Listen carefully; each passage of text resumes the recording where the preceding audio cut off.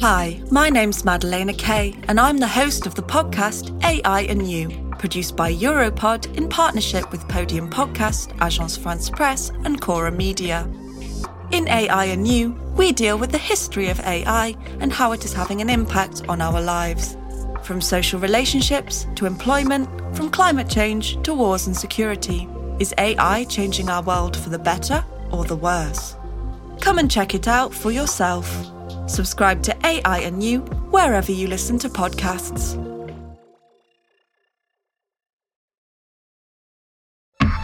Europod. This is Europe Talks Back, a podcast that uncovers impactful stories from across the continent. We work with independent journalists to cover stories on the ground. In today's episode, we'll take you behind the scenes of Europe Talks Back. Our producer, Maria Diaz, will take it from here. For today's episode, we have invited Maria Colonna. In last week's episode, Maria covered the effects of climate change in the north of Italy.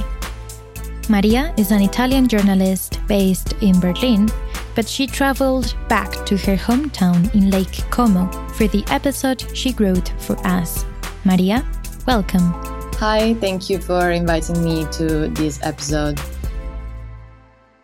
So Maria, you're the reporter on the ground for the episode we did on the effects of climate change in the north of Italy. For this episode, we traveled to Lake Como, where the lack of water is changing its ecosystem and also affecting the villages that are located there. But before talking about the work we have done together for the previous episode, could you tell us a little bit about yourself? My name is Maria. I am originally from Como in the north of Italy, but now I live and work mostly in Berlin. My formation is mostly as a photographer and a photojournalist. I've been working as an assistant photojournalist for some time, and I also do my personal projects.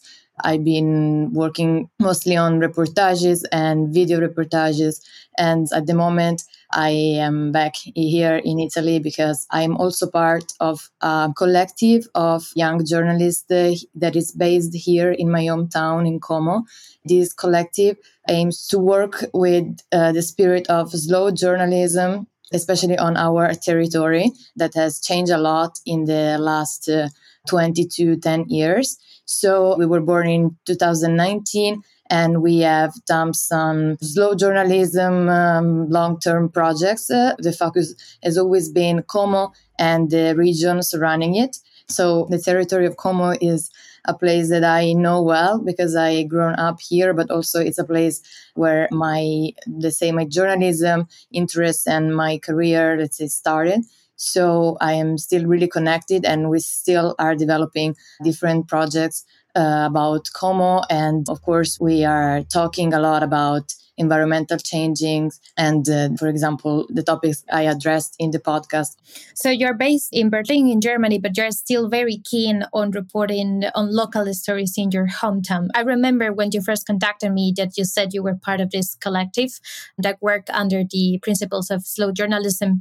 Could you share some of these principles with us? Or what are the things you try to do when you report on a story? Yes, so the principles of slow journalism is basically the idea that we are not following the news. We are not writing or reporting on something that happened yesterday just to report exactly the news or the hot topic of the moment, but that starting from what are the challenges of, in our case, our territory, our town, and the issues that we see, we start these long-term projects that could go on for months. Or the biggest one we did actually took us, COVID was involved, but took us more than a year actually to develop. It was a web doc, so a web documentary. So we are a team, we work in team. That's also really important. It's not the journalist as per se, it's more a collective work where each one can contribute. So it's a work of getting to the sources, like working a lot on the material and getting deep into the topic. So that I would say is the aim of the so-called slow journalism approach. Okay, sounds really interesting and indeed really important. I think it's a great initiative. But let's move to the story you covered in Lake Como for Euro Talks Back.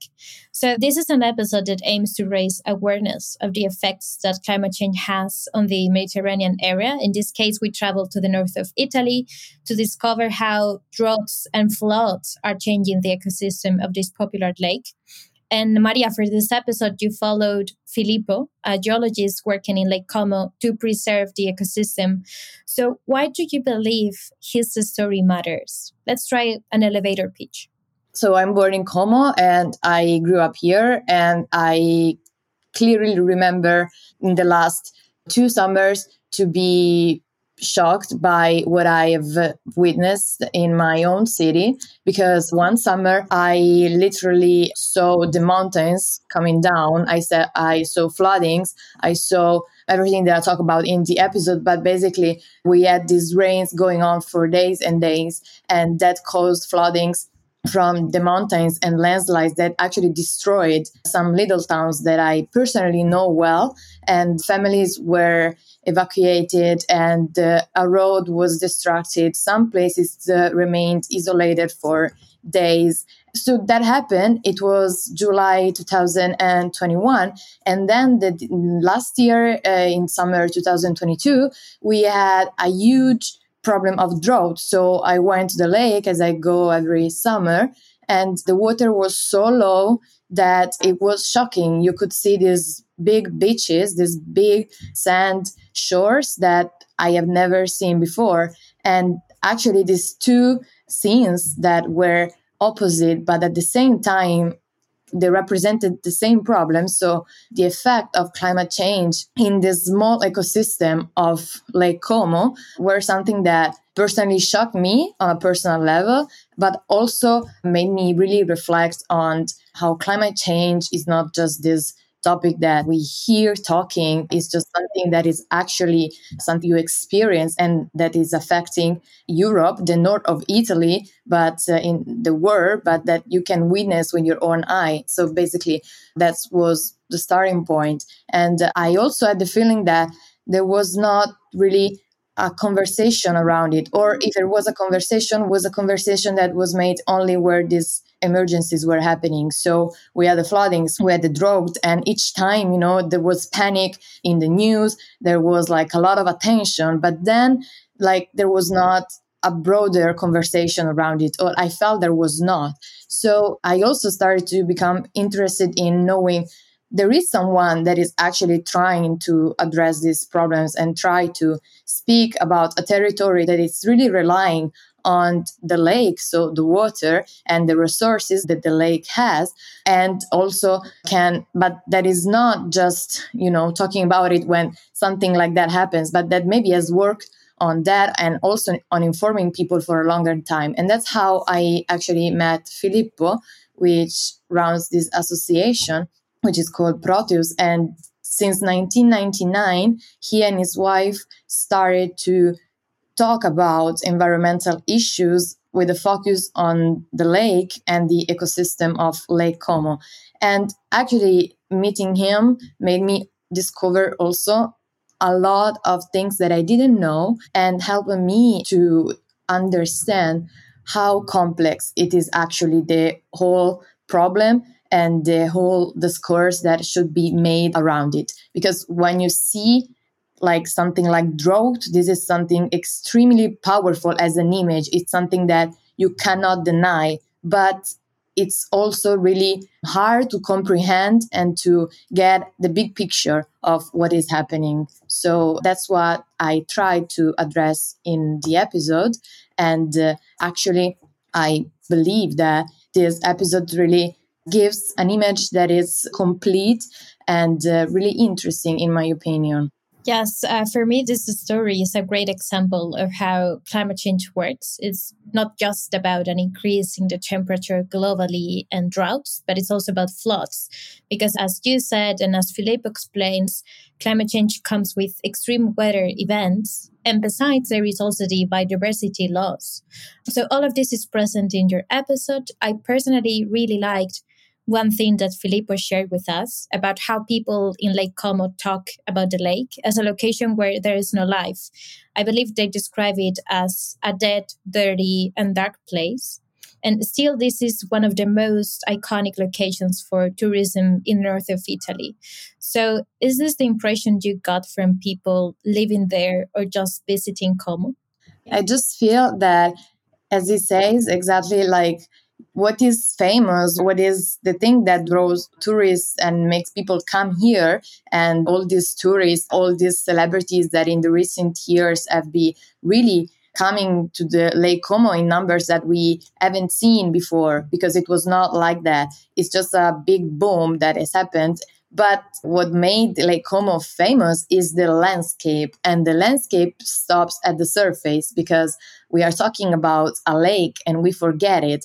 The lake is beautiful because there are mountains, there are small villages, there are the big villas, and you can swim in the lake, you can take a boat, and it's really nice in that sense. But Lake Como is 400 meters deep, and so there is a whole ecosystem that people tend to ignore, because it's not even like when you go to the sea that the water is transparent, it's clear, so you can actually see and imagine that there is life underneath.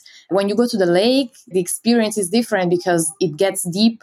In the first few meters, it's already really deep, and it's dark. So you think that underneath there's probably nothing, or maybe just some random fishes, when it's not true. There is a whole complex ecosystem of fishes, of plants that is thriving and is living underneath the lake surface. So when drought comes, exactly, or where these big floods come, it's also affecting what's happening underneath the lake. And a really interesting thing is that the climate we have depends a lot on the lake, because the lake absorbs the air. So there is a really strong circulation of the air that happens in winter and in summer. So let's say that the lake also works a bit as a regulation for the temperature, for a lot of things that then affect the climate we have in this region, the climate we have in Como. So it's really important. And this all is happening under the surface, which is really interesting, but which is also something that tourists and a lot of people living here don't have an idea. Yeah, I also believe personally that we tend to forget that humans are part of this big system that is nature. So we kind of forget that our activity has an impact on everything and that everything is interconnected. So it's good that you share those thoughts with us. But Maria, in this episode, you also bring an optimistic view on climate change. Filippo's working really hard to raise awareness of the effects that human activity has had on the lake for years. I believe you shared the year where he started working. It was in the 1999. So could you remind us how he opened this conversation about the environment in Lake Como? What is he doing to raise awareness? Yes, so he's working with this association, and what they are really trying to do is to communicate. So they have some projects, for example, to plant some water plants on the lake ground, because yes, due to human activities, these plants that are really important for the ecosystem and for having photosynthesis happening also underneath the surface, disappeared. So they have these projects which are really practical and also innovative, especially for a lake, because there are projects that have been implemented in seas and oceans, but not in lakes. So on a side, they do this, which is really less practical and has an effect. But also they work a lot in communicating and try to make people aware of their work and of climate change and the effects it's having in our territory. So they work a lot, like he works a lot with schools, and he believes, as he says in the interview, that this effort they are doing, especially with the young people, with the students, it's extremely important to connect the theme of climate change on a more personal and territorial level that really also make people and children and students involved. Like they perceive that what they are talking talking about, it's real and it's having a real impact. So he really believes in the power of education and communication and scientific divulgation. So he stays hopeful because he says that this is the most important part of his job. And I kind of agree with that, in the sense that I don't feel that people now are really conscious about all these problems. But the new generations on a bigger and, let's say, European, worldwide level, but also on a smaller scale, are going to be the people in charge of politics, and they are going to have important roles in deciding what is going to happen in the future. So that's also a big part of what he's trying to do. So he's trying to educate people in order to have people that in the future are going to be more aware and more interested in addressing these environmental issues and problems. Yeah, I agree with you on the need of educating and teaching everyone the consequences of the way we lived. However, I also believe that the future is now. So I'm curious to know, what are the measures taken on the, government level or the region level to address this kind of issues?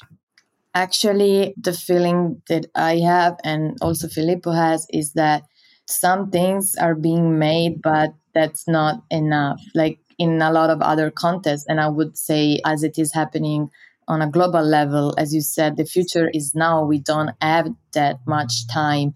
And what I think is that, what I see is that there are some smaller measures, some conversations that are starting at least to be open. But when you go to the facts, when you go to check exactly what has been made and what politicians and what administrations are doing, I don't feel that it's enough at the moment. There are good signs of more awareness at the same time. And also, I'm talking about Como, but as Filippo says, in Como, we are also experiencing this boom of tourism, and tourism that brings millions of people in a small territory, which is not sustainable. But still, we are really having profits from tourism, from people coming, the hotels, the restaurants. The whole economy of the region is based on tourism almost.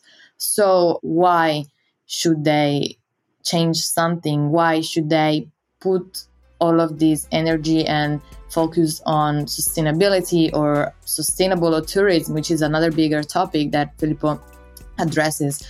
And as he says, why should they do it? It's probably something that at the moment is not being implemented. There are not resources on that. There are enough. And I hope that it would change in the future. And Filippo also thinks that this would change, where things are not going to work well. But at the moment, I don't think that enough is being made, actually. Well, thank you for sharing that. Let's see if it changes in the short term. But Maria, thank you very much for joining us. Thank you. It's been a pleasure.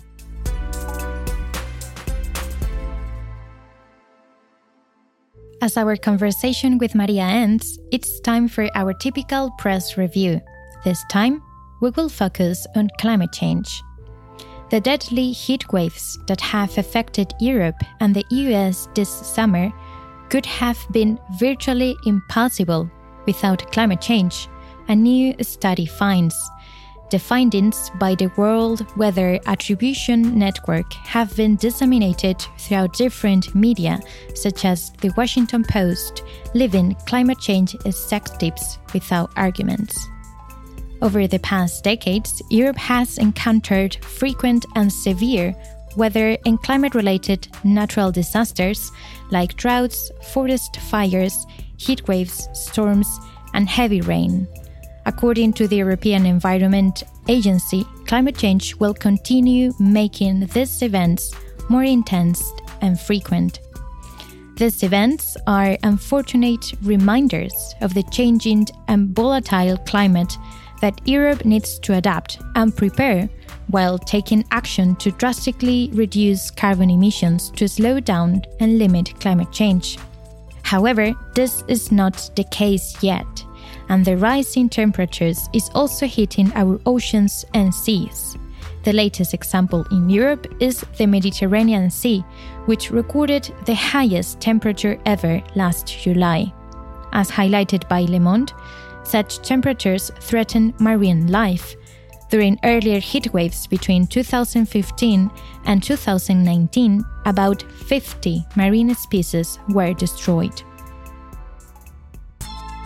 We have reached the end of this week's episode of Europe Talks Back, a podcast that uncovers impactful stories from across the continent. This show is part of the Esfera Network project and is available on Europod. Our sound design and mixing are by Jeremy Bouquet. My name is Maria Dios. Stay tuned for next week's episode, where we will travel to the UK to talk about gender violence. Bye!